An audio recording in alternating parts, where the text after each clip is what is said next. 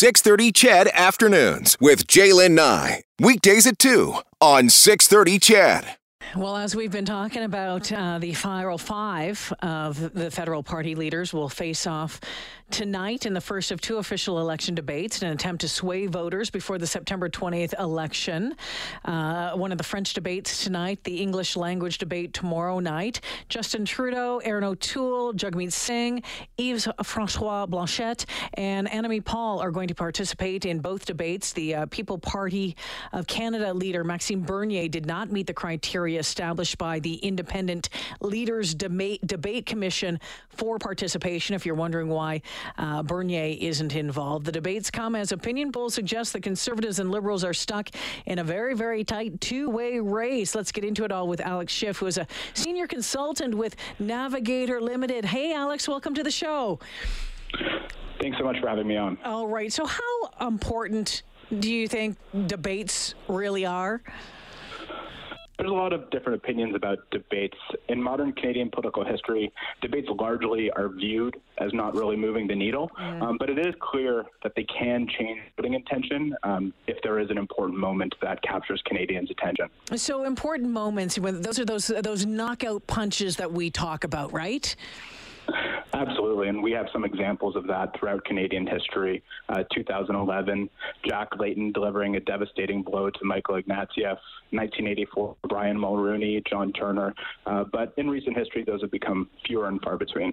So we talk about how important debates are, and you know, I wonder about that for the electorate. But I think for the leaders, we can touch on both of them. I wonder how many people will tune in, how many people haven't made up their minds yet. We touched on the leaders, and if you get those knockout punches, how would the leaders be prepping for this? You know, they tend to go into their offices, their holes, and prep for a couple of days. What does that look like behind the scenes?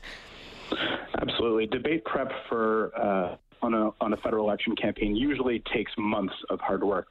You have staffers that are preparing massive policy binders that are taking really complex issues and dialing it down into digestible messaging that politicians will review constantly. And then you have mock debates where essentially they're preparing for attacks that their opponents might levy against them, as well as that they might in turn try on their opponents. So it's a very high-pressure situation. Oftentimes leaders are very stressed, staff are very stressed, and usually they're happy to get through it without a big disaster. Yeah, and I think that's kind of one of the big things. If there's no knockout punches, maybe it's just, okay, at least I'm not the one who totally fumbled the ball on it. The Liberals and Conservatives right now, recent polling suggesting that it's neck and neck. The Conservatives about 35% in the polls, the Liberals at 32%. Let's talk about what the leaders need to do here. Can we start with Erin O'Toole? He's had momentum for the last couple of weeks, had a couple of bobbles this week. What will he be looking to do? To keep that momentum going? Yeah, absolutely. Erin O'Toole is looking to do more of the same. Continue to not come across as a scary conservative that Justin Trudeau and the Liberal Party are trying to frame him as. Expectations for O'Toole heading into this campaign have been relatively low, so really he just needs to avoid any big gaffes and stay the course. I think one of the things with Mr. O'Toole as well is continuing to show Canadians who he is and what he stands for, because really up until this campaign got underway, it seemed that he was still kind of just flying under the radar for a lot of folks. Absolutely. Heading into the official election campaign period, Erin O'Toole was largely unknown to most Canadians. And since the campaign has started, we've seen his polling get increasingly better because Canadians have taken a look at Erin O'Toole and decided that they like what they see, and he's not perhaps as scary as they might have been led to believe. Yeah, continue to show who he is and what he could be like as a prime minister. What about Justin Trudeau, the Liberal leader? I mean, he's the one that called this election. There's a lot of people saying, why are we even in election? He is going to be, I think, in the hot seat tonight and tomorrow night. Absolutely. I mean, in general, debates are hard on incumbents. They have to defend their record, which right now isn't very popular with many Canadians. And they have, in this case, they'll have four opponents that are coming after him. Trudeau has a lot to lose. He's been faltering somewhat on the campaign trail, and he's looking to stop Erin O'Toole's momentum, which has been increasing in the last few weeks. Alex Schiff from Navigator Limited joining me this afternoon. One of the things I think, the Liberals need to be looking at their flanks, and it needs to try to consolidate progressives around his banner and not let them go to the NDP. So that's going to be a big priority for him in these last few days.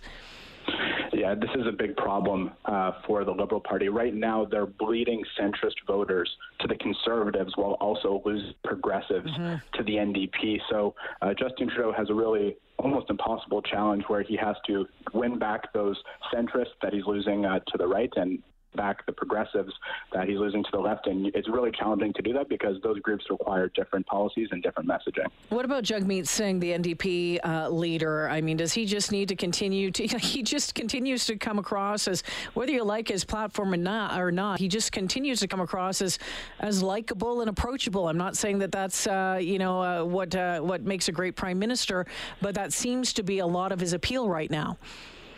Absolutely. I think tonight and tomorrow at both official debates, Jagmeet Singh and NMA Paul, for that matter, have a real opportunity to try and create one of those moments that we talked about, to try and break through and capture Canadians' attentions. And with social media, if they're able to create those moments, it's even easier to disseminate, obviously, on platforms like Instagram and Twitter and TikTok, and I think both of them will be looking to do that. Let's talk about the Bloc Québécois leader, Yves-François Blanchet. We know he was a little bit of he was a big spoiler for the Liberals in Quebec in the last election. He actually, the elections from the last go-around, he was quite interesting to watch and came out swinging. What do you expect from him tomorrow night or tonight?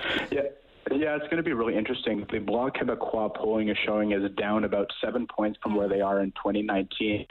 So they're worried. They were headed into this election looking to grow, but actually now they're looking to just maintain the seats that they have. It currently looks like they're losing both to the Conservatives and to the NDP. The Liberal are sort of status quo in Quebec. What we'll likely see tonight in the French language debate is François Blanchet trying to bring up cultural issues, talking about whether Quebec is a nation, going after O'Toole, Singh, and Trudeau on whether they'll contest French language legislation that's very controversial right now. So I think we'll likely see that, and for him to try and gain back some of those voters in Quebec that he's lost. Alex, we know that the People's Party of Canada leader, Maxime Bernier, didn't meet the criteria established by the Debate Commission for participation. But his polling numbers, I think it was about 7 or 9% recently. What do you make of that? Yeah, it is really interesting. We've seen a couple polls now in recent days that are showing the PPC numbers up quite a bit. I think what we've seen is that Justin Trudeau and the Liberal Party made a decision to try and make vaccines a wedge issue heading into this election, and it's inflamed the passions of a number of people across this country who don't really feel like they have a home in any of the major parties. And right now, it looks like they're going to the People's Party of Canada, and it's showing up in the polling. And before I let you go, I mean, there's been a noticeable change in the tone of Justin Trudeau over the past couple of days. Is that a leader on his heels right now? Absolutely. Increasingly, it's looking like the ballot box question is going to be Justin Trudeau himself, whether you want 4 more years of Trudeau or not. And what we've seen from Justin Trudeau is that his response has been to attack Erin O'Toole, to try and bring up strategic voting, which is an argument that was very effective in 2019, to ensure that progressive voters were fearful of a Conservative government and vote Liberal to ensure that that doesn't happen. And we're seeing more of that, I think, in this election. That's fascinating stuff. Alex, I want to thank you for joining me this afternoon. Look forward to chatting again soon.